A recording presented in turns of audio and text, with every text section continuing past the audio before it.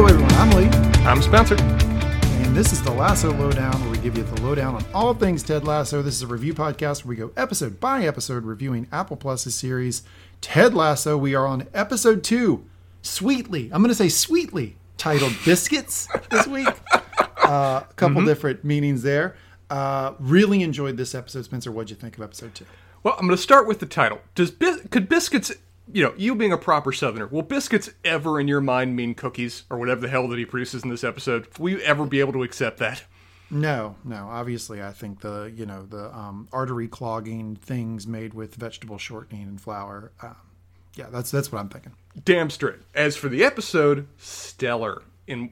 This is one of the episodes that really hammers home the effect that Ted starts to have on people, and the positive version of Insidious. That he can have a profound effect on people that just grows slowly over time. This is the first episode we really see that apparent, and it's great to see it play out.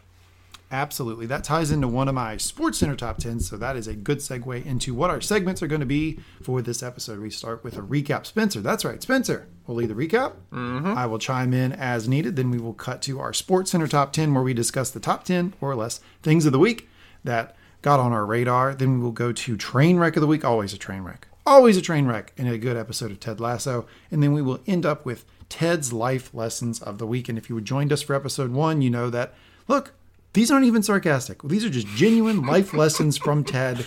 We feel like we end the podcast on a uplifting, solid note. And that is exactly what we do with that segment. Spencer, anything you want to add on segments? Well, I think we have two additional trial segments that we're discussing this time to get into some new things we start to see this episode. Last episode we found around that Ted has a kind of a mortal despising of tea. So you thought it'd be a good idea to bring in some tea that Ted should try. Correct. So I established this in the first episode. I have never been to London. I am very much an American. I'm going to call it evidence of this. I'm going to call it soccer as we go through this podcast. But I do like hot tea. I'm a big fan of the British tea. So I think Ted needs to come correct with that. I think he just hasn't had the right kind of tea. So what am I going to do in this podcast? I'm going to give you a tea per episode. My tea this week for the episode is Taylor's of Harrogate Yorkshire tea. You can find this typically in your local grocery store in the British Isles. So wherever they're selling like the tea time biscuits or the Heinz beans, not the baked beans, but like the blue label Heinz beans. It's like the British version. That section is where you can find this tea called Yorkshire tea. It's got a big red stripe down the middle of the box. Some of the other Yorkshire teas have like black or blue. This is the red version. I can tell you, little sugar, Spencer, hits the spot. Loving it. Give us a good slurp for the radio. Yeah, there we go. Not the disgusting brown water that Ted Lasso says it is. So that is the tea of the week. Taylor's of Harrogate Yorkshire tea. Well done. The next new segment that we have is absolutely fitting with this episode. So in this episode, which we'll get to in the recap, but I'll go ahead and preview a little bit of the recap in that Ted starts bringing, quote, biscuits, really cookies, every morning for the boss. He's Biscuits with the boss, he calls it. Great what a branding man. And so, because Ted brings something sweet every episode to his boss, Spencer, you're bringing something sweet to the podcast, isn't that right? I am. I'm going to bring unlike Ted, I'm going to bring something new each week that we do this to try out. While you enjoy your tea, I enjoy my dessert. We make this podcast as cozy as we possibly can. For me, this time around, I baked some little mini blueberry muffins last night. They're quite good and I'm going to enjoy. And for something a little bit extra sweet, the simple dish of some whipped cream and some fresh sliced strawberries to enjoy as well. Wait a cotton picking minute, Spencer. You baked those blueberry muffins yourself? I baked tiny little blueberry. I'm actually going to tell you, if I was Ted, I would have buried the lead about where they came from. But yes, I baked little tiny blueberry muffins last night. That is stunning to me. I have never heard you bake anything. I am a man of many complicated talents that I don't always choose to disclose until opportune moments, and this is one of them. This is why you're such a great co-host. You surprise me every episode, Spencer. I did not see that one coming. So look, I'm sipping the Yorkshire tea, Spencer eating a little strawberries whipped cream with some homemade blueberry muffins. We're ready to go with this episode. We are locked in. We've got it going. So before we jump into our segments, we review episode 2 of Ted Lasso. A little housekeeping. First, if you're enjoying the podcast, thank you. We really enjoy the fact that people enjoy it. That's kind of why we do it. And we really like hearing from you guys. And we like to see the podcast grow. And it is growing. From episode 1, we see a number of people catching the podcast. So if you are listening, you're enjoying it, please subscribe, rate, and review those things. I know you hear that from every podcast host. The reason you do is because it matters. That stuff actually does move us up in the search results in whatever podcast platform you are operating in, and will grow our listenership. And the more listeners we have, the more fun we can make this. And if you are enjoying the podcast and you have any feedback at all, good, bad, indifferent, you have ideas for segments, you want to lambast Spencer for terrible dessert choices, or you want to tell me my tea of the week is awesome, whatever you want to give us, we love the feedback. Please go to Mangum Talks. That's MANGUM, mangumtalks.com. Upper right-hand corner, click Contact Us. Just shoot us a message. I promise you I will read every single one. And if it's something that, we can discuss on the podcast, we may bring it to the podcast. So you always have that option too. So please do that if you're enjoying it. We also have some other pods at mangumtalks.com. A lot of fun. We do Never's More, which is a review of HBO's The Nevers. We do the GOT Got Questions podcast. It's a review of Game of Thrones if you're doing an old school rewatch of Game of Thrones. We've got Mangum Reads, which is a digital book club. And we've got a new podcast called Mangum Talks, which is basically just the brain trust in Mangum Talks getting around and chatting. So you can find any of those podcasts in your podcast platform by searching Mangum Talks. All of them will pop up. They're a lot of fun. We enjoy doing this. Thanks for listening. And now we are going to jump into Ted Lasso, episode 2, Biscuits. Spencer, you're leading the recap. Take it away. Well, we start off almost exactly where we ended last time. It's Ted in bed. Now, first thing first, Ted is a one-pillow man, meaning him and I will never see eye to eye, but I'll forgive him for that as best as I can. I cannot understand one-pillow people. I'm a two-pillow guy all the way over here. Absolutely. Strong faith in that. He also gets to enjoy the UK equivalent of shredded wheat as his breakfast cereal, and is clearly a bit caught off guard by what comes out of the box. One big piece of shred. Is that a thing? That is a thing. That is how that is done in the UK. So when you buy like a box of shredded wheat, you get like 4 pieces? Yep, and you pour them out into the bowl, and then the milk kind of melts them into something that's more digestible. And you kind of chop them a little bit. Wow. Really? Just one? Okay. All right. Who knew? It's a different way to do it. He enjoys his one cereal breakfast quite a bit, and him and Coach Beard then get up and go to work for the day. And I love the different mindset they each bring as they're walking to the office, of whether the two poles of the kid on the first day of school. For Coach Beard is apprehensive and is pondering what he's going to need to do and what he's going to need to prepare, and Ted can barely contain his excitement. He's like a bottle rocket that someone's tried to lock into a box, and it's just ready to pop out and explode. Do you know what today feels like? First day of school. 2 things I really like about this scene. One is that Beard meets him at his door. I mean, what an assistant coach. I mean, unbelievable. And 2 is this is the quintessential London downtown where it really genuinely looks like an alley. Mm-hmm. And I can't tell if it's too mashed up, too small, can't get around, wouldn't like it, or how quaint, how cute. God, I would love to live there. I can't. I'm one side of this, and I can't figure out which side I'm on. You get a long life to live, man. Maybe there'll be a London period at some point in the future. We'll find out. Yeah, it really looks exactly like, I guess, all of the sort of stereotypical like downtown London sets. I mean, and I wonder, Spencer, do you know, did they shoot this on site? I don't actually know. Curious to look that up after we're doing this. Okay, I'll kind of do it as we go. Okay. One thing about Ted is that he is such the guy that, Cinderella birds come land on his shoulder whenever he's walking about, just, whistling a song as he goes. He immediately starts, walking about the community, getting to know people, talking, seeing how they're going about their days. He sees a busker playing with his guitar. Clearly not going to be relevant going forward. Ted Lasso just loves to introduce random characters that are never apparent, that are never important again. He gets to see a young girl playing football, and apparently is quite good at it. We get to see that this is actually a community that Ted already wants to be a part of, rather than just be a coach of a team. A coach of a team that's in this community. We also get a good quote from him as he sees the girl kick another student's ass. Sometimes the best way to stick it to a man is to go right between his legs. Good philosophy to live by.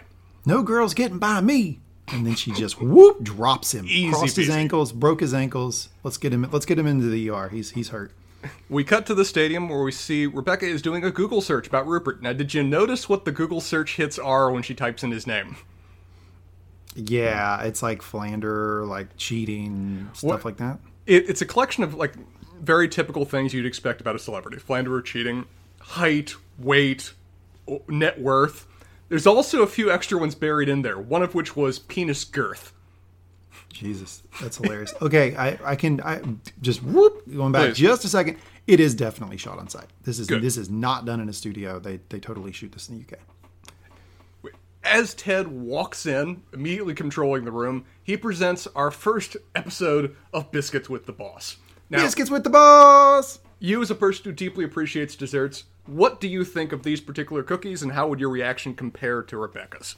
Okay, so they look extremely, extremely rich. You know what they look like? They look like Southern butter cookies. Have you ever had a Southern butter cookie? Oh, yeah. It looks like he makes very thick sheets of Southern butter cookies and cuts them into like little slivers, like fingers. Mm-hmm. And that's what he gives to her. And that would actually be where is he from? Kansas, right? Yeah. It'd be 100% perfect to bring over like Southern butter cookies. And it would explain why Higgins has absolutely no idea where these came from, who makes them, how they can, like, it completely is over his head.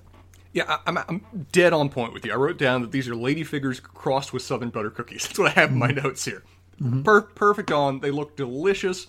Probably too rich for me, but man, Rebecca responds well to these. To the point we see later in the episode, they're a food for her that trigger that kind of nostalgic flashback kind of moment. That's how meaningful they are to her right away. Ted repeats that tea is garbage water and that nothing can be done about that, and he immediately starts to try to bond with Rebecca over the subject of first concert, best concert.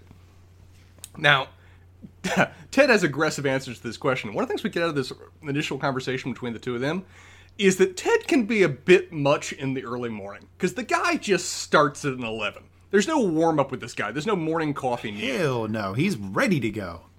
He is ready to go, and if you are not ready, you will catch up if you damn well try. Wait a second, Spencer. So one of Ted's life lessons is that if you're working with somebody, you have to get close with them, right? That's what he's doing with Rebecca. I mean, you have to bond, right? So I think we have to play first concert, best concert right now, me and you. I mean, I think we have to do it in honor of Ted Lasso. So I will go first. Okay. First concert, Korn. That's right. Heavy metal band Korn. I had a phase. Best concert, Itzhak Perlman. By a mile.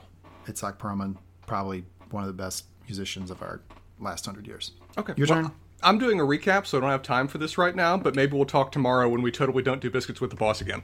I wouldn't bet on that unless you want to win a boatload of money. We'll come back to this point later on, once he actually comes back to it.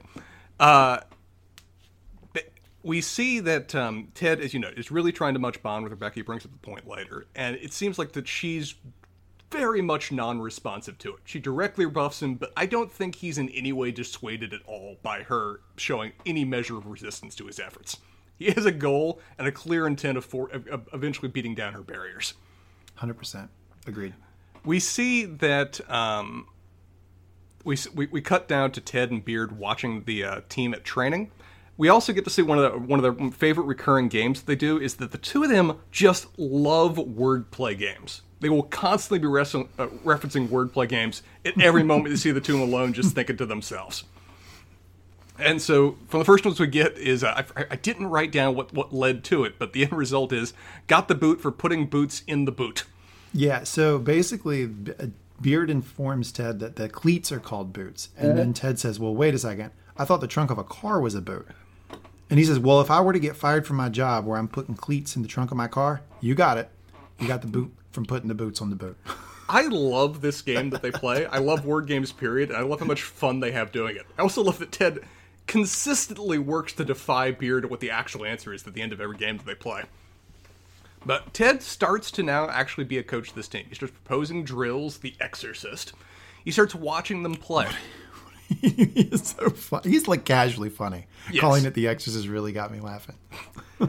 One of the first things he noticed is that Jamie picks on Sam quite a bit and insults Roy as he goes about things too.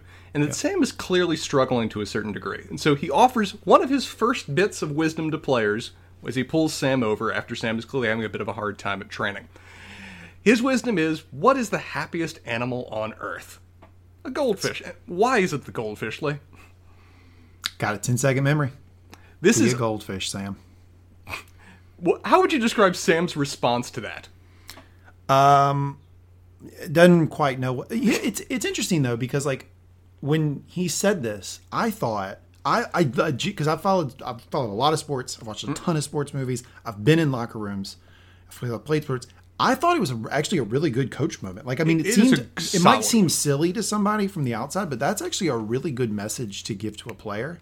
And so like I was like all in, and Sam seemed a little baffled. He didn't seem to get it, and I was kind of like, come on, Sam, like catch up. This was actually a good coaching moment. Yeah. But if anything, it just kind of tells me just what a shit coach their prior one was. This isn't out of left field. This is very much a classic encouraging coach kind of line. And the fact 100%. That Sam is just legitimately baffled by it and doesn't even know how to register it doesn't say good things about what kind of like coach and support he's had really going into this moment. Very good point. Yep. It's also totally not true, just to reference that for those that are playing the home game. Goldfish actually can be trained and actually can have multi-month memories. But it's a common line. We get... well, what animal does have the shortest memory that it's not a goldfish? Hard to say. There's a lot of animals out there in the world, and certain animals, as far as we can tell, don't have any intellectual capability at all. But goldfish, very specifically, it's been tested for. Hell, even Mythbusters tested that. And they very much can be trained to remember colors and puzzles and mazes. It's just I've always heard koalas were stupid. Koalas are dumb as goddamn hell. Maybe we can say, be a koala. Print the t-shirts, Mangum Talks on the back. Be a koala. Be lazy, but for some reason eat poisonous food because you're so damn lazy you don't want to look for alternatives. Be a koala. With syphilis. Chlamydia, but yes, there it is. Same That's point. The one. We get to an idea of we get a start of where Ted is starting to pull Nate over to really ask Nate for some bit of advice about how the players work, including discussing the idea of Sam. And that Sam has been come over from the Nigerian League and is consistently unachieved while he's been there. And the pondering of advice about what best they can do about that. We cut to Rebecca and Higgins, and they are discussing Ted and how he is the worst person ever because he's relentless and he's nice and the players love him. And Higgins also went to Boy George as his first concert, so let's not forget that too. Yep. I'm routing back to the question for you, but I also like that she's watching the Go Lasso, Lasso. I'm enjoying that. And then she actually looks at that and she's like, it's the one thing that could just muck this up. So I think that the implication there is that Rebecca's starting to understand, okay, this guy presents as a bit of adult, but just like we did in episode 1, she's starting to figure out, hold on, there's a charm about him that could really screw my plan up here. And it's very interesting, too, to see how the players even... it's dead on point for the concerns that she's having. One thing that's interesting is when the players return, or they leave training or coming back into the locker room, how many of them take the time to greet Rebecca and say, hi, how you doing? Versus how many just ignore the fact that Higgins even exists. Still, respectful on the players' part that they acknowledge her. Rebecca basically but that's not the locker room that Ted wants, right? Absolutely not. He does not like that sort of like, you don't see the person who's lower on the totem pole. That is anathema to Ted. And it's factoring into the same degree of disrespect that the players have for Nate. Yep. Rebecca gives Higgins 2 missions. Point number 1, find out which player has the most sway over the team, to which Higgins is utterly useless. Rebecca recognizes it right away. Well, let's pause. Who do you think that is? Roy. I do too. Yeah, I think it's Roy. That shouldn't be a hard call. He's the team captain. Yeah, and I mean, I think even if we've obviously watched the whole season, but like, even if you've only just watched up till now, I still think you'd think it's Roy, right? Because he's the one that, when things start to get a little sideways, he barks and everybody kind of stiffens up. Oh, yeah.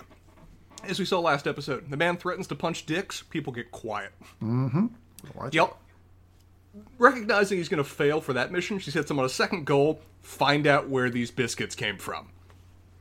Spoiler, Higgins has very little luck over the course of this episode in that regard. Higgins going to have to go to Mississippi to figure that one out. We see now in the locker room, Ted is setting strategy for playing their first game against Crystal Palace. Remember, in joke, this was actually filmed inside Crystal Palace's stadium and locker room.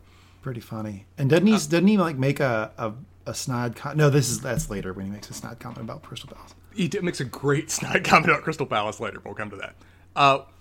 He doesn't really have much of a game plan. His game plan is essentially just do what you did last time because you kicked their last time, so that should work. And they're fast along the outside. It's a really limited kind of game plan. They're clearly not trying to rock the boat much, at least at this stage. So we do a lot of hyping Ted up. We love Ted, obviously. Mm-hmm.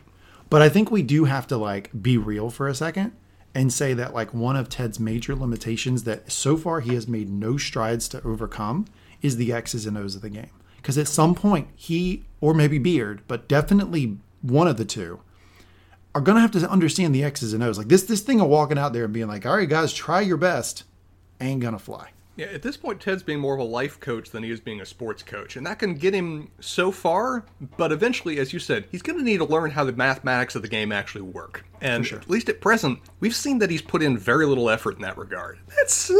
That is a bit of a mark against Ted, I should say. Yeah, it is, for sure. One thing that he is bringing forward, though, and this is factoring the life coach thing, is that he doesn't feel comfortable right now changing how they play soccer. But he is aiming to make their lives easier and address whatever concerns they have. And so he brings out the prettiest suggestion box that has ever graced a locker room of a major sporting team. Yeah. Nate and his niece prepared. It is a dream of a thing. And we get a lovely line from Ted of where that when Nate reveals that him and his niece prepared these things in their off time. Oh, I love glimpses into your personal life, Nate. Great line. So I would just like to say that like I've worked like in a corporation, like a over $1 billion, like in the machine, right? I have worked in that in my life, and I can tell you that the absolute classic first thing out of the gate move for new executives is this move. It's the open line. It's the it's the anonymous email account that you can send your thoughts to. It's the open line. I've seen this move from so many new exec. It's like textbook. He got it out of like a Management 101 book. Yes, it is the classic open the door. I'm here for you to hear your concerns. I want to start fresh and address any problems you've had. It's, basic, but it is a good foundational way to get your foot in the door. Yeah, I'm not saying it's bad. It's just a classic move. How well does Roy respond to this idea? Because Roy's the only person that directly comes to Ted after he did this. Yeah, I don't know. It's not well. Yeah, not good. I'm fumbling with the line, but he basically is like, basically you're worried about the damn suggestion box and we're getting our ass kicked. We've lost like 3 out of 4 or something. Yeah. And you're worried about the suggestion box. You're an idiot. We're in the middle of the table, which not great. We're already mediocre anyway. We've lost 3 of the 4, and you're curious whether the snacks are tasty enough. Roy is clearly pissed. Jamie walks up, jumps in and says, "They're not. They need to be addressed." They are not. And you can tell that Ted's happy about this. Like, yes, I have a problem that I can fix right now. We cut to a scene of, this is just a moment I live in my life constantly, of Ted holding the door for Rebecca when he saw her down the end of the hallway, and holding it way too goddamn long. I do that all the damn time. Okay, let me give a lesson here from Uncle Lee. In order to save yourself from holding the door for way too long when somebody's way down the hall, you have got to prep. This requires planning. So you have to break eye contact unnaturally, like faster than you normally would. Because if you're still looking at the person when you open the door, you're stuck. You got to keep the door open. But if you've broken that eye contact and basically said, "All right, good, see ya," bang, turn your head, beat, then you're free. Open the door, close the door. You've entered a new world. You've entered a new world. The eye contact. Yeah, good strategy in life right there. Ted does not do that though. Ted is intentionally holding the door for Rebecca because the man is a gentleman to an excessive degree, I suppose. It's a long time to wait, Ted. They have a brief chat on the subject of how his first day went. Ted's kind of sanguine on the subject of it. He basically says, "I don't know what the smallest unit of measurement you have is, but that's about as much progress as I made today." Yet you are undeterred. I don't know what the list of things that would deter Ted is. We're going to find a couple over the course of this series, but clearly nothing of what happened today is on that list. No. We get one of the more interesting discussions as Keeley zooms up, hell an entrance, the way she runs. Oh, gold medal. Award the gold medal. Put her on the podium. Keely Jones get the gold medal of the week with the best question anybody has asked the entire episode. Lion versus panda. Lando. She just strolls out of this sports car. No context. Serious concern on her face. Mm-hmm. Hey, would you rather be a panda or a lion? That's a person I want to hang out with. Absolutely. Rebecca, on the other hand, does not know how to deal with this person or this thing. It just kind of starts walking away. Ted, on the other hand, not put off at all. He is ready to answer this question. And his aggressive answer is panda. Panda is the obvious choice. We get to see a bit of a different side of Rebecca when she hears this, because Rebecca has a different view. A angry different view. That it is obviously lion, and anyone who would say otherwise is an idiot. Lee, I've got to ask. Lion or panda? Panda. It's panda. It's obviously panda. Look, here's the thing. Being a lion, yeah, are you more badass? Yeah, obviously you are. Mm-hmm. But that's a stressful life. It's a stressful life having to be the king of the jungle. Having to be like ready to fight somebody, who's coming up behind you in the pack, right? Who wants to be the head of the pride. I mean, I saw The Lion King. It's not easy. I mean, you got to go in a couple years of isolation out with a warthog and a meerkat just to come back to try to take over for your crazy uncle. I mean, it's a tough life being a lion. Panda, however, I've seen Kung Fu Panda. That seemed fun. Yeah, I'm going with panda. There was a lot of eating. There was martial arts. There was Jack Black. It was awesome. It worked out great. Meanwhile, if you're doing the lion thing, you got to read Hamlet to even know what your stage directions are. Clearly, it's not a life you want to lead. I do want to point something out, though, is that this scene, I felt like, was a great encapsulation of the Rebecca experience, which is I'm too good for this. I'm over this. I'm above everything. But then tips her hand and shows, actually, no, she really enjoys these conversations. She enjoys getting in the muck with the guys. And she's actually going to end up being good at this thing if she just lets herself do it. She's had to put up so many barriers to protect herself from the constant sniping of the rest of the world that there's so little of an opportunity just to let down her hair and just be a regular person again, the way that she used to be in the past. The way she used to be when she was happy. And this is the first hint that she and Keely are going to be best bros later on in this season. She does drop this line, what's black and white and red all over? A panda that gets anywhere near a fucking lion. Great line. She goes to her car.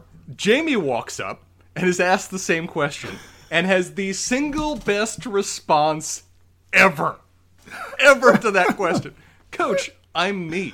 Why would I want to be anything else? To which Ted responds, I'm not sure you realize how psychologically healthy that actually is. To which Jamie just kind of nods and acknowledges and just walks off. What a funny scene. That is a hilarious scene. It's a great scene. To which Keely and Ted immediately look after Jamie and go, lion. Absolutely lion. No debate in their minds. Lion. He's a lion, for sure. Rebecca's watching on, though, as we get to see that Ted and Keely have already developed a good, friendly rapport. And as she's looking on at this, as they're kind of being playful with each other, you can just see in her eyes that she has found a new thing to weaponize. We cut to the pub. This is another funny scene of where Ted and Beard are discussing both Sam's stats, Sam's birthday as a way of potentially improving his overall feeling of belonging in this new community that he's living in, and then they go through the suggestion box. And, well, it's helpful in maybe a way they didn't fully anticipate, or maybe should have anticipated, and that 90% of the suggestions in the box are simply wanker. Which Ted doesn't know what that means. Wanker, piss off, I hope you choke on a Big Mac. Good thing these things are anonymous. No, Roy signed that one. I love that. I love that Roy, like big John Hancock, signed. Hope you choke on a Big Mac. It sounds like Roy, too.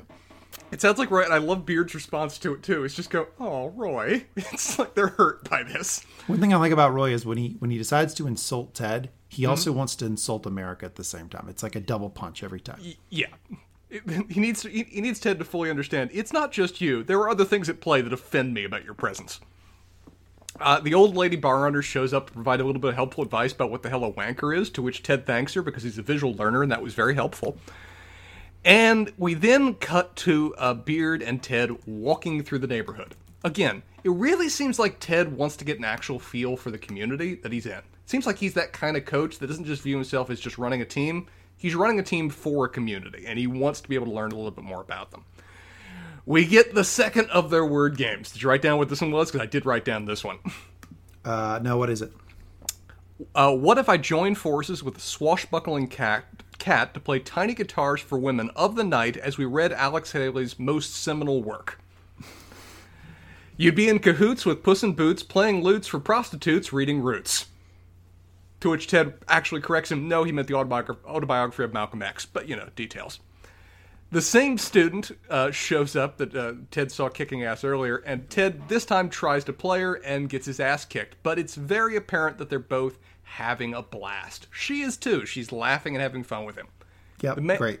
The man's starting to have a connection with the community. It's taking time. It's only so much, but it's a start. We then get to Biscuits with our second round of Biscuits with the Boss. This time Higgins is there, who tries to leave, to which we get the very weird line from Ted, where Higgins says, no, three's a crowd, which Ted apparently likes to be smack in the middle of, to which Higgins has no idea what to make of that line, because that can be interpreted in all kinds of ways. Strange line. It's a bit of a strange line. Rebecca tries to push him on the subject of where the biscuits came from. He disagrees. He refuses, saying that if he does so, you won't be able to continue to bring him to her and continue Biscuits with the Boss. He reveals what his best concert was, Beastie Boys, good choice. And first concert. First concert, Kenny Rogers. First concert was Kenny Rogers, very much so. Rebecca's, I believe, was both Spice Girls for both, right? So Spice Girls for both. Yep. Decent call. Rebecca's clearly still resisting the idea of any way bonding with Ted. She wants to keep those barriers between, between ownership and management. But Ted's not having it. And he says in his... This is one of the lines where it's still Ted talking like Ted, but you can see how forceful it is when he's saying it. That from his point of view, we're a team. You're part of the team too. And the only way this works is if we all start to bond to a certain degree to make us a team. And he says it in a way that it's the still light ring of Ted, but with a bit of... This is not a point that he's willing to compromise on. He also indicates that the Biscuits with the Boss thing isn't just reserved for Rebecca. He and Higgins are doing salads later.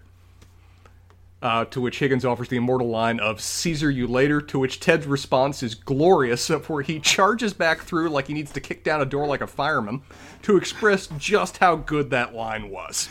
He's like he's a linebacker as he busts back into the door. Yes. Well, I mean, but from Ted's perspective, he's being very consistent here, right? Like, hey, look, that's the type of bonding I'm looking for here with the salads, with the joking. We're coming up with jokes here. This is great. Rebecca, take notes. Couple things here. One is Ted does offer that, if she has a problem with him barging in there, he could moonwalk in there. And despite recent headlines, it's still a fun dance move. Agree with Ted. They're 100%. Everybody keep moonwalking. And then somehow, in his explanation of his best concert, which is the Beastie Boys, he fumbles into what is going to be obviously a very long story that starts with, did y'all get the OJ trial over here? Tour de force here from Ted in this conversation. I would have loved to have seen where that conversation was going to end. I wanted to find out more. What conversation starts on that point? What a setup. Yeah, my best. Oh, Beastie Boys. That was like, what, 96? Did y'all get the OJ trial over here? Where the fuck was that going? Don't know. Among the suggestions that we saw Ted get that he actually valued, there was better snacks. The other one he got was the water pressure is shit. And Ted, looking to fix what problems that he feels comfortable fixing right now, immediately goes to check that out and determines that someone needs to check the prostate on the water pumps because, dear God, are they just dribbling. We also see that he, with the team, is planning a birthday party for Sam. And Ted wants bonding. He wants all the team involved in this. It's not just that he's going to coordinate something. He wants everybody to participate. And so Nate has once again prepared an incredibly impressive box. Box. Great box. It's with a mouth. You put the cash inside the mouth. All the team should contribute. Everybody seems on board, except for Jamie. Jamie decides to instead put spearmint gum in the box, while also just kind of giving Nate a little piss-off insult. This is one of the first times we see Ted directly confront Jamie over what he just did, to which Jamie's pretty damn unrepentant about it. He basically just says, we're the Rolling Stones, I'm Mick Jagger. Everybody else is just backup players in this band. Basically is what he's saying. Also makes fun of Roy for basically wearing his sweater when he goes to the bathroom, because Roy is one hell of a hairy man. Hairy man. Got that. So Jamie's got that basically just natural sweater. Jamie's basically just mocking everybody. Actually refers to Roy as Keith Richards, which is funny too, given Roy's age comparison. He's openly mocking everybody. He's openly showing a complete lack of respect for either his team, the coach, the staff, anybody. It's what Jamie runs on. He offers a token apology, but it's clear that he views himself as too cool for school. We cut to a press conference, and if you want to talk about most improved moments of the episode compared to last one, would you say this has got to be up there in terms of how much better Ted handles this one as compared to his first foray? Yeah, absolutely. Because way better. He gets a great line on Crystal Palace of where. Did you write down what the line was? I don't have it here. Basically, it's the a palace of crystals is pretty crappy or something like that. Pretty fragile or something like that. Clear that he's a lot more comfortable handling the press with preparation. We see Trent Krim of the Independent. Try to catch Ted up about lack of soccer knowledge, same way that he did last time, by asking him, "Can you explain to me how the offsides rule works?" To which Ted's response is genius. It's a genius way of dodging this question, because clearly he doesn't know. A lot of people that play the game don't know. I've watched a lot of soccer in my life. I still don't completely understand offsides. It is not easy to grasp. Mm-hmm. And so instead, he refers to a U.S. Supreme Court decision, Jacob Ellis versus Ohio, and the concurring opinion of Justice Potter Stewart. Ted's got knowledge about same ways with obscenity, same way with pornography. Can't define it, but I recognize it when I see it. That is just a brilliant way of brushing off that question that immediately gets the room laughing for the second time. Rather than laughing at him, this is the second joke of which they're directly vibing with him when it comes to this kind of thing. Oddly enough, bit of trivia for that decision. Though it's one of the most quoted Supreme Court opinions, again, that was the concurring decision, wasn't the majority decision. In fact, though it's one of the most important decisions in terms of defining First Amendment protections on pornography and obscenity, there actually was no majority opinion. There were 6 different opinions that no more than 2 justices agreed to. So it's one of the decisions... Seems apropos of pornography, right? Nobody can agree on it. I think that's kind of why Justice Stewart offered that concurring opinion, just to kind of say, hey, look at everybody above me, including the plurality opinion. None of us know, but we all kind of have a feel for it. Spencer, you've watched soccer. Do you understand the offside rule completely? I played soccer for 5 years, and I still would struggle to explain it to you. There you go. Yeah, it's very confusing. We get a third question from somebody we've not seen before, and Ernie Louds of The Sun, to which I love that the room just goes, oh. Ooh, yeah, this fucker. Yeah. He doesn't have a question for Ted. He has a question for Rebecca. And this question is about Rupert's newest girl. She rebuffs it. It's like, I don't care who he's dating. But no. It's not who his newest girl that he's dating is. It's the newest revelation about who else he was cheating on you with. Another mistress has been revealed. Rebecca is clearly caught off guard by this. She clearly doesn't know how to handle this question. She hasn't prepared for it. She tries to laugh it off and ultimately does successfully, but you get that wonderful moment of where the cameras just start flashing and you just see all the pain in her. She's just trying to diligently hold together. Of where, again, she's exposed and vulnerable in front of the media, and she doesn't have an immediate pithy response to offer. She recovers, but it's clearly a moment of vulnerability to which she immediately exits stage left after that question is done. And all this time I thought Ben couldn't multitask. It's a funny line, but... It's strong. It's very strong. Given that she was caught off guard, particularly. But she exits things. Even before Ted's really comfortable for things to end, she calls it quits. She pretty much just runs off to her office to immediately read news articles about it. Because that's how just shook she is by this. And Ted, good guy that he is, follows her right away. No other purpose other than to check in. He's got a big box that looks like a package I would wrap in terms of the quality of just the shipping that this thing was sent. You have sent me packages before. Look very similar. Yes. This son clearly trained in the same school I did for wrapping packages. But he's just come to check on her, knows that was rough, knows that guy's a dick. And he just kind of with her, and oddly enough, she seems kind of responsive to it. He just starts going through the things that his son sent him. It's a big pack of army men. Everybody needs a big pack of army men. I think we would agree. Yeah, for sure. It is a homemade kazoo. It is Kansas City. Only got one of these. You can't have that. Yeah, absolutely. And it is Kansas City barbecue sauce. The best barbecue sauce in Kansas City. I wanted to ask you, because this is a recurrent point. We've got Texas barbecue sauce. We got North Carolina barbecue sauce. We got Kansas City barbecue sauce. There are any varieties of barbecue sauce in this nation. Ted is clearly in the Kansas City camp. Do you have a favorite, sir? Yeah, I mean, it depends on what you're making, right? Because Absolutely. If you're making pulled pork or any sort of long cooked fatty pieces of meat that you then chop, so you can do it with beef. Some people do it with smoked chicken, but most often it's done with pulled pork. It's the Eastern North Carolina vinegar-based barbecue sauce that has just a touch of peppers in it. That's my favorite. Now, if you're doing ribs, I do like a dry rub rib, but if you're doing like a wet rib, I mean, I think St. Louis style is the best. It's much, much sweeter. And then when you get into like brisket, I think that's when Texas really shines, because it's similar to the St. Louis style barbecue sauce in that it's sweet, but it also has a little bit of heat, which also does very well with the brisket. So depending on the type of meat, it is depending on the type of barbecue sauce that you want. Absolutely agree. I was pondering this myself, and I realized I have never actually had Kansas City barbecue sauce before. I have no concept of what it even tastes like. It's like when you think of like traditional like barbecue sauce, right? You go to McDonald's, right? You get barbecue sauce, right? That's a derivative of St. Louis style barbecue sauce. So kind of the generic barbecue sauce taste kind of thing? Exactly. Very sweet. Okay. I mean, it's going to be it's going to be more complex. It's going to be better when you go to like an actual legit St. Louis, but it's a derivative of that. Yeah. Understood. Yeah. From Ted's perspective, this is the food that just transports him back home, makes him feel all warm and fuzzy. The moment he tastes that barbecue sauce, he feels like he's right back in the womb. He asks Rebecca whether she has any equivalent, and she just, probably not even intentionally, just stares right at the cookies. Just immediately her eyes go right there. She denies it while still staring at the cookies, but it should be apparent to even Ted what exactly is going on there.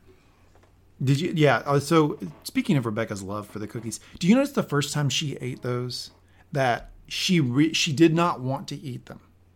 It was awkward. It was awkward because she was eating while staring another man in the face. Like she was staring Ted in the eyes while she was eating, which is a very, very strange thing to do. But inch by inch could not stop herself from the cookie going in the mouth. I thought that was a very telling moment. Now because now Ted obviously always trying to connect with people, always trying to figure out, what is the angle here where I can be a friend. He got it right there in that moment when she could not help herself but put that cookie in her mouth. Rebecca likes sweets. Boom. Ted files it away. He has found a new thing. Biscuits with the Boss is now a thing. The little bit of trivia. The actress Hannah Waddingham that plays Rebecca, she says that the bit of acting she's most proud of in all of the show was appearing to look like she enjoyed those cookies. Really? Apparently, they were abject shit. They were just little production cookies they brought in or whatever else. They were not the stellar things that they were being framed to be. How hard is it to give her good cookies? I know. I'm hoping next season they actually give her decent cookies, because she just said they were horrible. So faking how much she enjoyed them, she's going to put on her resume as just quality acting achievements. You think she took a bite and went, shame? Just kidding, everybody. Very possible, yes. Just kidding, everybody. Ted turns to her and has a bit of a moment of vulnerability for him. He says, hey, I actually need your help with something. I need advice on Jamie. You've been here longer. Do you have any advice to give him? She rebuffs the question at first, and then suddenly the evil gears in her head start spinning. Yep. And it's such a visible, clinking of gears that Ted immediately notices and goes, you got an idea, you got an idea. And she gives him good advice. Like, legitimately good advice. Talk to Keely. She dates him, she knows how he works, but it's loaded advice because she knows how she can wield this in her favor. That's the thing. Like, every insidious thing that Rebecca does has this veneer of being good. Like this is actually pretty good advice, but it's like it's obviously a shivin, to Ted. Absolutely. And also like just the Ted Lasso hire to begin with. It has this veneer of, hey, fresh blood, bringing in somebody new, different perspective on the sport. You can sell it a million ways, which we saw her do in that first press conference. Mm-hmm. But obviously, there's a shiv impact, on the backside where she's really just trying to set him up to fail and ruin the team. And one thing I like about it is it both shows just how brilliant she is in terms of going about these efforts. But I also like that the fact that they're clever, the fact that they've got a veneer of cordiality attached to them with the latent intent below, it doesn't make her opponent Ted look like an idiot.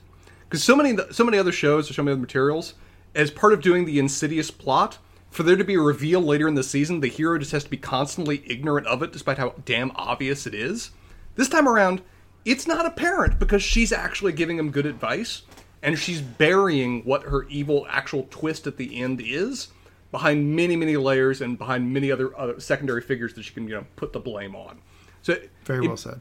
Makes me also appreciate Ted more from that perspective too. He gets this advice, and he leaves her a single present. He looks through the bag, he pulls out the best Army Man, and I don't know about you, if you had Army Men as a kid, there is always a best Army Man. A certain pose that always is the best. He gets it, he sets it down on her table, and says, this is going to be your first line of defense if Ernie Louds ever shows up again. And she briefly tries to reject it, but eventually just tolerates it and he leaves. But then she kind of stares down at it, and she doesn't put it away, she doesn't knock it away. It sits there at the edge of her desk. And it's going to be important again come later.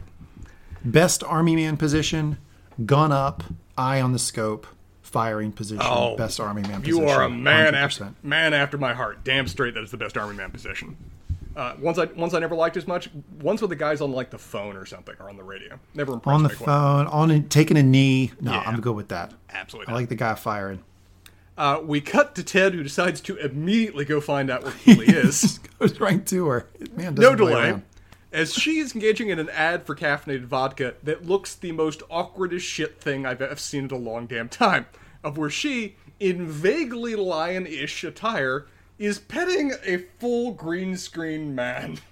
Full green screen suit, which you presume, I guess, is, a lion that is next to her. So this is where she got the question, right? She was setting up for the photo shoot, and there was a panda, there was a lion. Mm-hmm. She very wisely decided to not go with Ted's advice and went lion, because looking at the panda outfit, not the most flattering. Tough. It definitely wouldn't have worked out as well for her. She is apparently selling caffeinated vodka, which sounds like the worst idea ever. Yeah, from Uncle Lee out here to the kids. Have your caffeine, then have your vodka.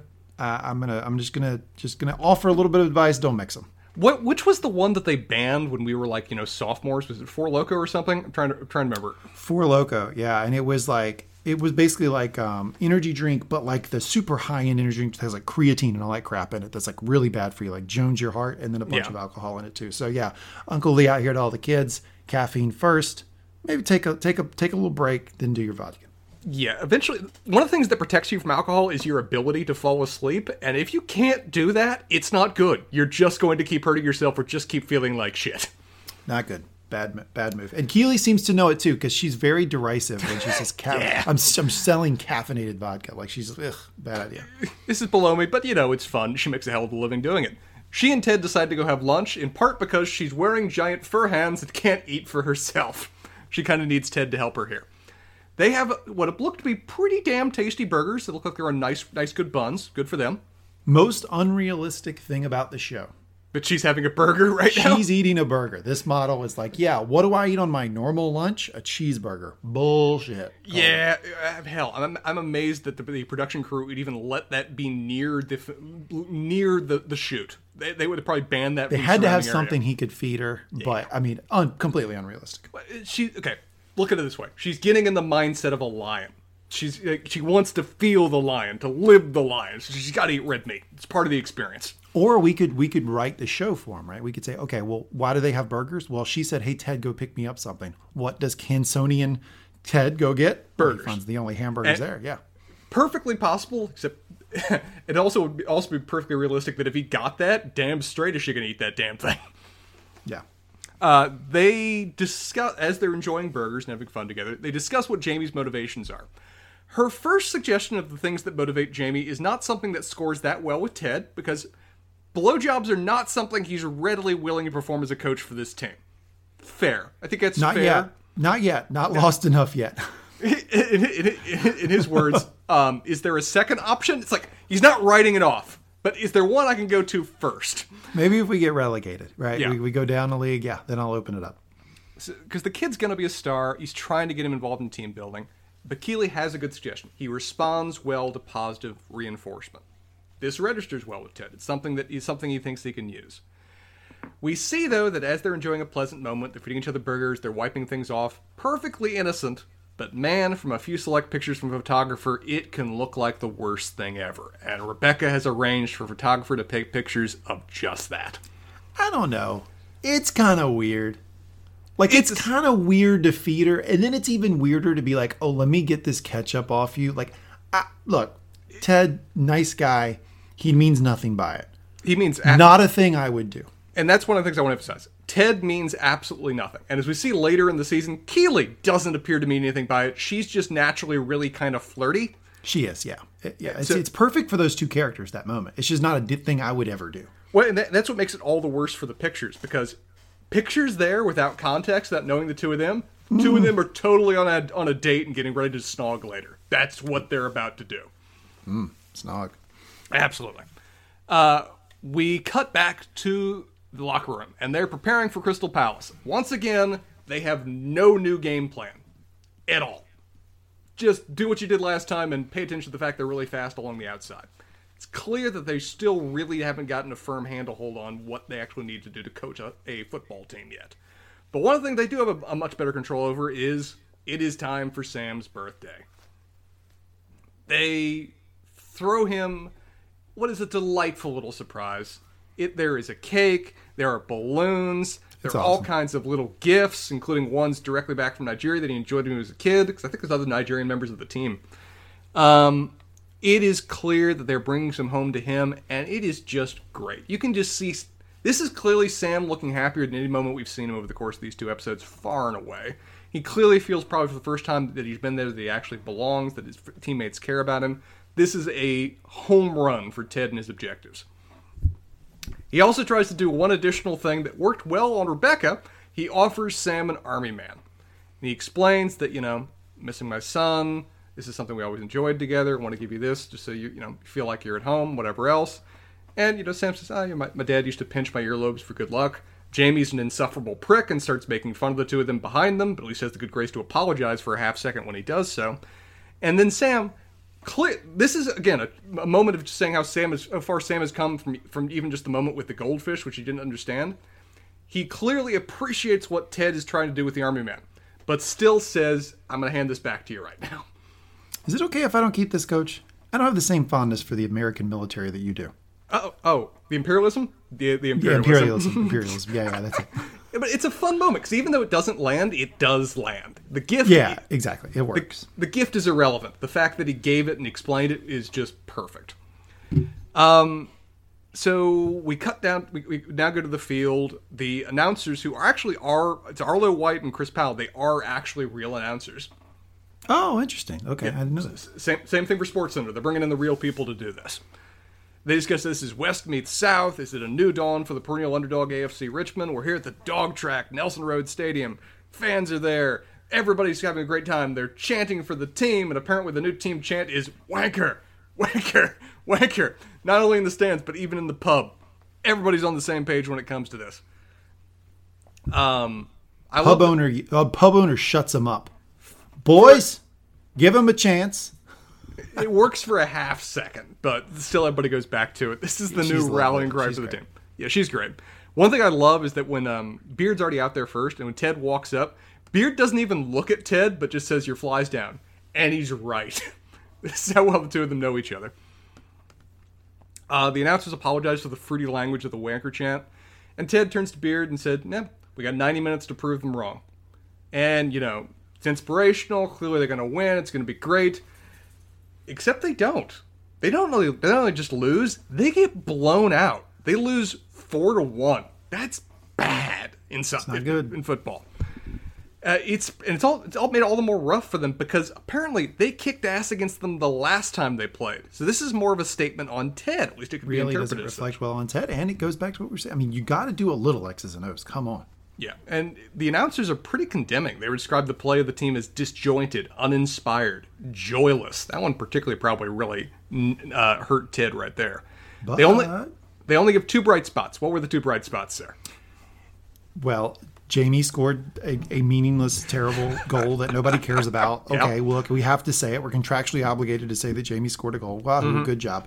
But the real crown jewel here, the little nugget that Ted can take away as a win, one small W in a sea of L's. Sam played well. excellent defensive play. And you got to credit that to Ted's efforts. That is clearly Ted's efforts at play. Man doesn't understand the sport yet. He's only able to help things around the margins. But what he's focusing on is succeeding. However, them losing is bad. It's very bad. They've fallen to 13th place. Ted doesn't know what a big deal this is and the fact they're falling down the rankings. He will learn later. As part of this, as the team is clustering in there together, we get to see a few additional moments of both the team coming to terms with their loss and Ted being a coach. I'm going to focus on the coach one first because it's just one of my favorite scenes of the entire damn series, much less even this episode, of where Ted brings Jamie into his office for a second. And he tells Jamie, I want to talk to you for a second. You are probably the best athlete I've ever coached. The acting by the actor who plays Jamie is brilliant. Because the moment that he says that, he immediately transitions back like 15 years. He becomes a little kid again. That just got like sits up. He gets humble. He mumbles a little bit. He looks down. He's clearly really happy. Hard. Yeah, you're right. It absolutely changes him. It's brilliant because it cuts through all of this, superstar shit that he's been building up over once you realize that he was great. This is probably one of the few moments he's ever had somebody just give him an honest compliment like this about his performance, maybe in years. And so we find out later with how his dad was a figure around his life when he was first getting up in the sport, he may never have gotten this degree of positive reinforcement when it came to his play at the sport. And so when Ted tells him this, as you said, it just shatters through all of his pompous barriers. He's just immediately humble. He almost feels a little bit smaller once he's dealing with Ted. And Ted immediately just uses that moment it keeps going with, that was a heck of a goal. You're a great player. The thing is that you're so good, though. I'm worried that because you're just a 1 in a million player, you forget that you're 1 in 11 when you're out there. And I need you, to be a bit of a team player. Because if you're able to do that, sky's the limit. And you can just see how much this registers with Jamie. How much this just hits him. Because Jamie's always going to keep up these barriers. He's always going to keep up this just level. I don't give a fuck. I'm better than you. And once Ted just shattered those with his initial line, this just buries deep in his soul. And Jamie has no comment other than just kind of like nod and just say, thanks, coach, and just walk away. I love that scene. It's just one of my favorite scenes in the episode. It really shows what a good actor Jamie is, just the physical change in him when that line hits. So just want to focus on that one first. Yep. We get to see a much funnier scene of the anger from Roy. Of where Roy is pissed. He's yelling at everybody else. And he turns to Nate, who's by one of the windows, and like expecting him, you should be angry with us. And like, oh yeah, I am. And Nate just like blind just throws his elbow and shatters the window that's behind him, the window of the coach's room. It's a great fucking moment. It made it even better that Roy just looks at Nate and says, well done. It just walks off. It's like, I approve. But also what we know of Nate, which is like he's not even used to management knowing his name. Mm-hmm. There's probably a large part of him that thought he was going to get fired after hitting that window. And of course, we know Ted. No chance in hell that's happening. But that's like the pure panic on Nathan's face. That's why. One thing I love, too, is that Ted's not part of this conversation. He's back in his office this time from just talking with Jamie. So from his perspective, he just suddenly saw Nate just randomly shatter a window. You can even see him just gesturing through the window. What? Why? What the hell's going on here? Yeah, what are you doing, Nate? Funny one. Roy goes to the showers, and we see another effect that Ted has had. The shower properly works. I don't know about you, but a shower that is improved like that, to have a steady stream of water, one of the best things ever. I can tell you, nobody's going to call me a world-class athlete, but I do dabble a little bit in some athletic ventures, to the point that I have had days where I am very, very sore. And I can tell you that water pressure for a hot shower is extremely important when you have sore muscles. Like that's a huge thing. And the idea that like a professional sporting team wouldn't have good water pressure in their showers is like kind of crazy to me, because that's like the first thing they tell you when you have sore muscles is like get some heat on it. Which is probably part of the reason that Ted was so eager to focus on it first, because it has not only just a practical morale effect, it has a therapeutic effect that needs to be addressed. We get to see the Welsh player also come into the shower, and he wasn't as prepared for it as Roy was. Puts his face up to it. That's hilarious. He's buried on the ground. I love that you keep on hearing gargling noises on the ground, so he's been just clearly reduced to a puddle by this, the force of this stream. Careful, lad. The gaffers fix the water pressure. Ted's not done, though. He wants to improve the mood. He wants the team to still come together. And so he's like, hey, we were doing Sam's birthday party. Let's keep doing the birthday party. Encourages everybody to have cake. Probably a good thing anyway that they get the sugar after the match regardless. And really tries to set the mood. He brings out music. He encourages everybody to start having fun. And you know what? Seems like most of the team's actually pretty receptive to it, which is interesting. Everyone but Jamie. Everyone but Jamie. Even Roy, he's not directly participating, but he's not judging that they're doing it. I think he's tacit support from my boy Roy. He understands what the point of this is, and it's important. We go back to Rebecca, and she, unlike Ted, is reading Twitter. Twitter, surprise, surprise, Twitter's not being kind to Ted. I'm just utterly flabbergasted by this. I assumed that Twitter was just the bastion of positive thoughts.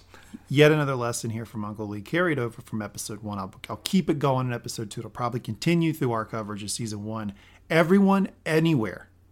I'm talking the whole world right now. I'm not being excluded. I'm not a specific group. Entire world, get off Twitter. Just everybody. Let's all get off Twitter. So much better off. Just let's get off of it. It's so toxic, and obviously, Rebecca's in this spiral of self-loathing, and she's looking for like reinforcements to her own self-loathing, and that's why she's looking this crap up. And it is so I mean, like, this is a funny show. Obviously, we're going for comedy, but people do this in real life, and it's like incredibly destructive. So Twitter, F off. Like, let's get off Twitter. I don't think Twitter exists for any other purpose other than to do that. I think that's why people go on Twitter, is to do exactly what she's doing. And that, as you said, it's a toxic spiral that you cannot escape from. Rebecca said loves just how much they're ripping into Ted. Higgins is clearly less amused, particularly since Ted has arrived with cake. Because, again, they are part of the team. The team's eating cake. You guys should have some cake. And you know what? Really would appreciate if y'all come down too. Just say hi to the team. And that was another moment, which you so skillfully pointed out earlier in your recap, of Ted having that little edge in his voice, which was, yes, I'm playful, and yes, I'm suggesting this, but I really need you to do this thing. This is kind of not negotiable. You need to get down there. It's, again, just a demonstration of Jason Sudeikis is just a wonderful actor, because he's always still in Ted voice. He's always still in Ted mannerisms, but you can just really detect when the edge appears that, hey, I'm still light, but I'm not kidding. Let's remember that. Rebecca is not receptive at all. Higgins, on the other hand, not only enjoys the cake, he goes down and parties. Higgins knows how to have a good time. Higgins smashes the cake in his face, starts dancing. I mean, Higgins, bravo, my friend. Bravo with the cake smash and the dancing. Killing it. Between the Caesar you later and the cake smash and dancing, this is a man that knows how to party. Rebecca, can we bring back a segment from Neversmore and say that maybe he has best character arc? This guy wins the episode. Maybe Higgins has pound for pound probably the best lines, right? This is why we have our top 10, man. There's going to be a fight for who's number 1 this time around, because people had some good episodes this time around. Rebecca rebuffs it, just tries to again convince Ted to give her the biscuit recipe. Doesn't work. Higgins is proven useless in providing any even rough equivalent to it. Well, Ted finally explains why. Like, before he just ignored the question. This time he goes, well, if I did that, couldn't bring it to you next time. Yeah. Which she straight up hates, because clearly that's why Ted's doing this. And she had the misfortune of demonstrating just a little edge of a weakness that he could use in this regard. So, yeah, it's never stopping. Got her hostage. Jamie walks out, and Jamie, he's not participating, but he looks in kind of a good mood, even though he had a loss.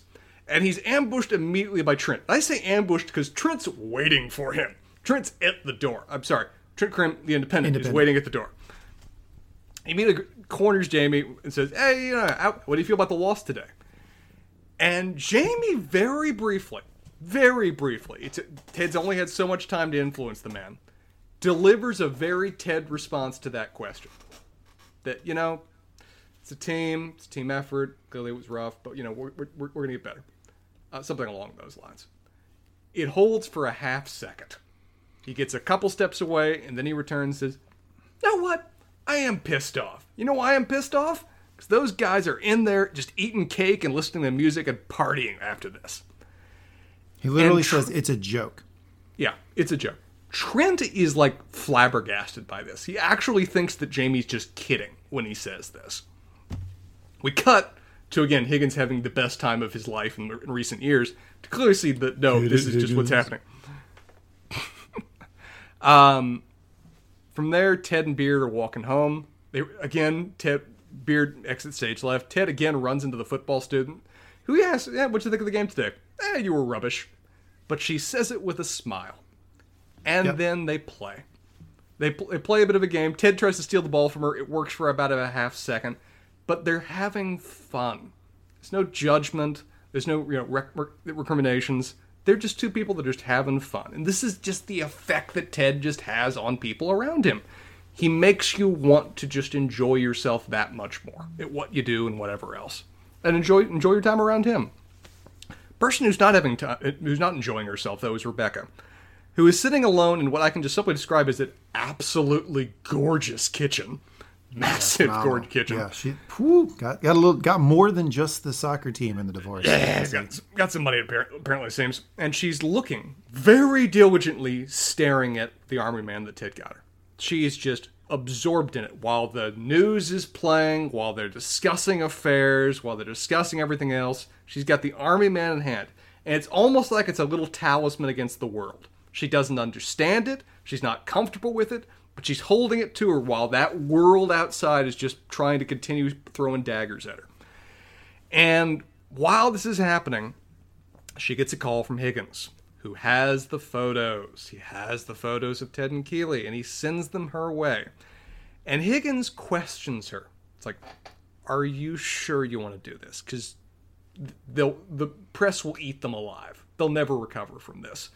And it's going to have collateral damage at the wazoo, which is her intent. That's obviously, the two of them will be run through the mud, but Jamie's going to be destroyed by it too, and this will hound him for months and years afterwards as well. The team will be shattered. It's an evilly brilliant plan on his part, but it is unethical as all hell. While she's pondering this, we see where Ted's gotten the biscuits from. The man's making them himself every day so that he can bring them fresh to her. Oh, God, with the little sprinkle, I think, of sugar on top, too. Hits you in the heart. Hits you right in the heart. With the apron and everything. This is just the craft that is Ted Lasso. Of course he does. Of course he's making the cookies. The news is playing, as said, with about Rupert's new old squeeze. And as that's blaring away, as Rebecca's sitting there alone with the little talisman in hand, she tells Higgins, pull the trigger, release the photos, and just chucks the army man away.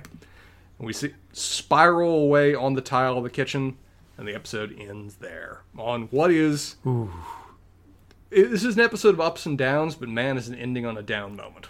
Oh, very tough ending there. Bad look from Rebecca, but, I love how they hit you from both multiple angles, right? It's like Rebecca's making this terrible decision, and, let's pile on. Let's pile on, folks. Ted makes the cookies every night at his house. But one of the things that makes it all the worse, too, is that you can see in that moment as she's holding that thing and feels the need to throw away, how much it meant to her that he gave her that. Just that one little army man sitting at the desk with just the little intent of, he came to check on her, see if she's okay, and gave her just a little kind gesture to say, hey, here's something to just help, keep away the bad guys. And how much that clearly meant to her in that moment that she's holding it there with her and has to cast it off as she, throws Ted and Keeley and Jamie and the team onto the bus when she does this. It still shows what effect he had on her, even if it didn't stick, and even if she's still deciding what, at least in this moment, is more important to her. Okay. That is the end of the recap. Bravo, Spencer. Good job in the recap there. We are done with the recap. We will go now to our segments. We will start with the Sportscenter Top 10. So, if you're unfamiliar with the segment, it's basically the top 10 things we want to point out in the episode. Let's start not with number one. Let's just basically do everything else but number one. Mm-hmm. I'll start. Okay, please. With our Sportscenter Top 10.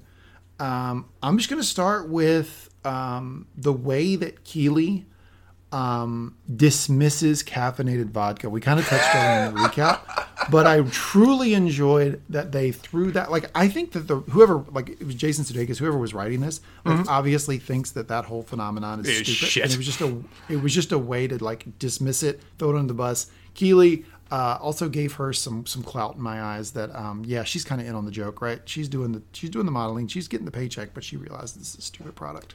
I'm going to do another Keeley one just to pair with that one. Keely, again, reaffirms this episode that she is the grande dame of entrances. Girl knows how to walk into a room or arrive in a parking lot and just make every eye drawn to her. In this case, her just peel up tire squeal in that car to ask about lions versus pandas. Incredibly memorable and wonderful scene. She also acts as if that, like, if you know Keely Jones, that's just something you're going to have in your life. Occasionally, she's going to peel in her sports car and ask you a question like that. Yeah. I'm all in for that, by the way. I'll sign up for that friend. Damn straight. I will go with the fact that they got blown out by a team they just beat. This is a terrible reflection on Ted. Awful. It should be nothing but an L. He should be on his way out. But Sam played better. I think that tells you, that gives you the little bit of nugget of how he's going to make this work, which is I'm going to connect with these people on a personal level, and that is going to create motivation they've never had before. Sam's never had that motivation while playing in London, right? He's homesick. He doesn't feel connected to his team. Ted recognizes this. He fixes it, and in fixing it, he fixes Sam's performance. And I think that is a little window into how he's going to try to do this thing and maybe be successful going forward. Absolutely. I'm going to pair with that as well. Just, again, among the other small victories we see Ted commit, even after this horrible loss, just an utterly deflating loss, he gets the team to celebrate and party together at the end for another teammate. They're eating cake, they're listening to music, and even after the game's over, some of them are walking away, it seems like most of the team is still in the walking room having fun together. That's a success even on a loss, and that needs to be taken into account of. Also, as I said, fixing the water pressure was important and well done. I'm looking forward to what the snacks are going to be next time around, too. Okay. Next on my SportsCenter Top 10, the outro song of the episode. I didn't know what it was. Glad All Over by the Dave Clark 5. Yes, I'm a glad all over, baby. I'm a glad all over. Yep. Great Beatles knockoff. A very, very solid Beatles copycat one-hit wonder knockoff. If you like the Beatles, you'll enjoy the Dave Clark 5. Going into what my actual top part of the list is, but this last one, Biscuits with the Boss is not only wonderful branding, it's a genius idea for bonding with your ownership, which as a manager you should be doing anyway. Plus, he views her part of the team. Plus, he just wants to get to know her anyway because she thinks she's a nice person and good to know. And it's a genius way to do it. The fact that he makes them personally every day for her is just lovely and wonderful and so Ted. Yeah, absolutely. I'm ready for my number one. Give me the number one, man. Higgins smashing cake like he's never eaten cake before, doing the full body wiggle slide. Oh, yeah. Arms flailing. Hips down, knees, Higgins getting it, smashing that cake and getting it. Higgins, world-class performance. I enjoyed it. Enjoyed the actor really committing to the bit too, so shout out to the actor. It was very, very funny physical comedy. Really enjoyed that. That's my number one of the week. Honorable mention for me, and then my number one. Honorable mention, Ted commanding the room with the journalists. How much improved he was from last episode and how much better he was in dealing with the room when he wasn't jet-lagged and trying to drink fizzy water. It really shows that he's experienced at doing this. That was very much a one-off moment. And they were very responsive to him and clearly starting to even maybe like him a little bit, or at least like the lines he's doing. But my winner of the episode, I already said it, scene with Ted and Jamie, one of the best scenes in the entire season. Great moment, great acting, profound effect and understanding of another person and how to influence them. Kudos to both that scene, the craft, and even just what it says about what eventual effect Ted is going to have on Jamie as a person and a player. Okay, that wraps up our SportsCenter Top 10. We will now transition to Trainwreck of the Week. Spencer, do you have nominees for Trainwreck of the Week? Thoughts on the segment? I've got one, but I want to hear yours first. If you want everyone to start. Yeah, I will. I mean, I think it's Rebecca. I think that the shame spiral on social media that she's going through, the push pull that she has about her role there, which is so evident in that conversation with Keely, where she's like, "Panda or lion?" and she's like, "I'm too good for this. I'm done." What does she do? She turns around. She gets sucked back into the conversation. It's clear she's not even comfortable with where her position is socially with these folks, where it is in the organization, what her role is going to be. She's all over the place. And we get more of that in that last scene, right? Where she's looking at the army men. She's clearly touched. She's conflicted. She doesn't know what to do, but she looks, she sees her husband. She wants to hurt her husband. Yeah, let's do it. Let's hurt Ted in the process. I think Rebecca is conflicted, shame-riddled, struggling in a bad mental place here in this episode. So she gets the train wreck of the week. But the good news for Rebecca, though, the light at the end of the tunnel is that if you are in a bad place psychologically, if you're feeling bad about yourself, you're making some decisions that maybe you're going to regret later, no better lieutenant to have than Ted Lasso. He will bring you out of it, my friend. Yeah, that's such a great call. I was really pondering who to do, because really, honestly, even though they lose, even though there's some rough moments, even though Ted shows some weaknesses as a coach, or at least weaknesses at his current position as a coach, it's still a pretty up episode for most of the characters, because that's just the power of Ted. Rebecca seems like the good choice. That not only does she have the roughest moments for Rebecca are always when she's alone, and she seems like she just has, because of it's a natural tendency of depression to want to be alone, but whenever she's by herself, she gets worse. She gets wrapped up in herself and her own pain and her own difficulties, and it just becomes all that more difficult for her. And she spends a lot of this episode alone, and it gets that much more painful for her because of it. Yeah, Rebecca's clearly dealing with some serious psychological issues here associated with her divorce and the cheating of the husband, right? Yeah. And that's what I say. Like, if you're in that spot, the stars are aligning for her, because her lieutenant, the man that she just plucked randomly from the Division II NCAA, she happens to have just a ray of sunshine. And I think he's going to, my prediction going forward, I think he's going to help her with it. One of the things I also love about the show is that Rebecca's going to be our train wreck. She is going to be our villain for a lot of these episodes just because of the arc that she's on. But she's never not sympathetic.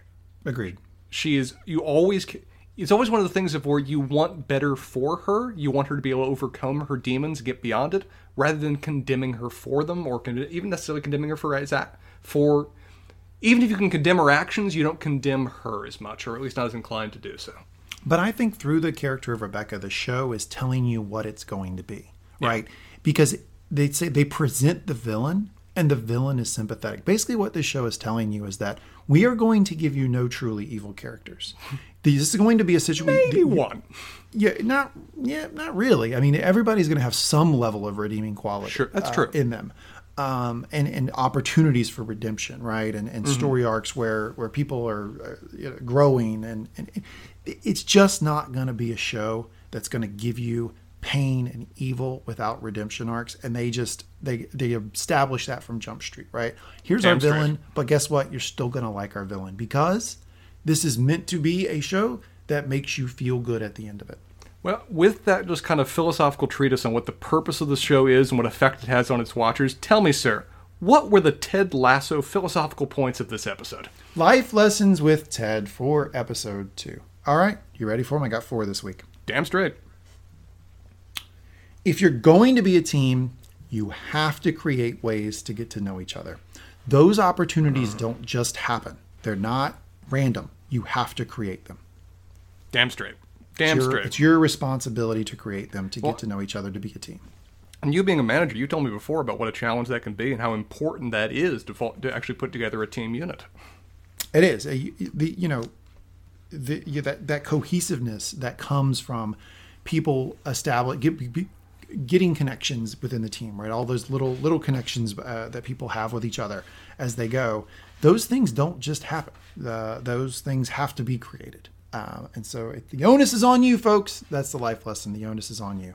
Next is never miss an opportunity to tell a hard but necessary truth. Mm-hmm. That is the scene you have with Jamie that you enjoyed so much. And that is absolutely solid advice. There have been so many moments in my life of where I dodged the opportunity just to deliver the truth that needed to be delivered and regret it since. It's once you see that moment, you have to seize it. Never miss an opportunity to tell a hard but necessary truth. The next one, this is just makes me feel so good inside when I see it on the screen. Always be kind to children. The way that Ted interacts with that schoolgirl, that might in a show full of feel good moments, that might be the most feel good of any of the moments. Yeah. That little bond that he has with her, and how they take 5 seconds or 20 seconds or whatever a day to just bat the soccer around with each other.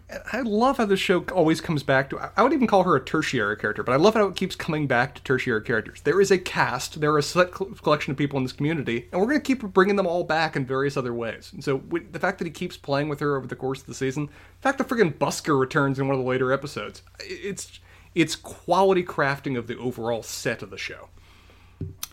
Next, paying attention to lower performing team members is one of the fastest way to improve overall performance. So when you have a team needs to all function together to achieve a collective goal. If you can find the person who is the lowest performing person and work on them, that might be one of the fastest way to lift all boats. That might be the fastest way to lift everybody's boats and increase overall team performance. And I think that's what Ted is doing with Sam. Mm-hmm. He established who's our weak link here at Sam. Why is he our weak link? Okay, that's something I can fix. Right. And in fixing it, I might just fix the whole defense, right? Because he's the weak part. And the thing I can fix element is really key, because he looked at Sam and was like, well, what's his problem? His stats are down. But why? And realizing the why, you realized, okay, that's manageable. That's something we can deal with. That's something we can address. That's something that can have an immediate response. And boy, howdy did it. Yeah, that's Life Lessons with Ted for the week. Good call, man. Good selection right there. One thing I want to point out, though, Jamie calling himself Mick Jagger and then calling Roy Keith Richards. Mick Jagger, Keith Richards, same age. So, yeah, he's an idiot. Yes, this is true. Keith Richards, at least for a period there, looked like he was wielding those years a lot rougher than Mick did. But, Yeah, same age. So, whatever. All right. So, that wraps up our coverage of episode 2 titled Biscuits of Ted Lasso. Spencer, any concluding thoughts of episode 2 as we launch into episode 3 and the rest of the season? This is honestly the episode that really got me into the show. The first episode was solid. First episode was good. Was good television. I enjoyed it. This is the episode of like, I know what you're going for now. I got a hint at the end of the last episode, but I know what you're doing now, and I'm all about it. I don't see this enough on television. I want to see more of it. Absolutely. You know, the moment. This is also the episode that got me. I liked the pilot. As we established, the pilot was very good. It did not make me think like, oh, this is going to be a show that like I'm going to be sucked into, that Spencer and I are going to do on the pods. Like, I didn't get that until episode 2, and I'll tell you the moment. It's when I sat up in my chair and went, oh, okay, fuck, all right, you got me. When we see that he cooks the biscuits. Yeah. That was the moment that got me. So, yeah, episode 2, we give it high marks. I think it establishes a very high bar that I'm going to go ahead, spoiler alert, and tell you I think the rest of the season hits. So I am excited to go through the rest of the season. I think this episode really increases in quality. Not that the pilot was bad, but it does increase in quality, and I think we continue from there. I don't think it dips, is what I'm saying. So I agree. I'm excited to do further episodes. But until then, Spencer, I've enjoyed doing episode 2 here with you. We will be back next week. We release these every Tuesday. We will be back next week with episode 3 of Ted Lasso. If you're enjoying the podcast, please subscribe, rate, and review. Go to mangumtalks.com, click contact us. We love to hear from you. We appreciate you listening. We'll be back next week with episode 3. Thank you. See you then.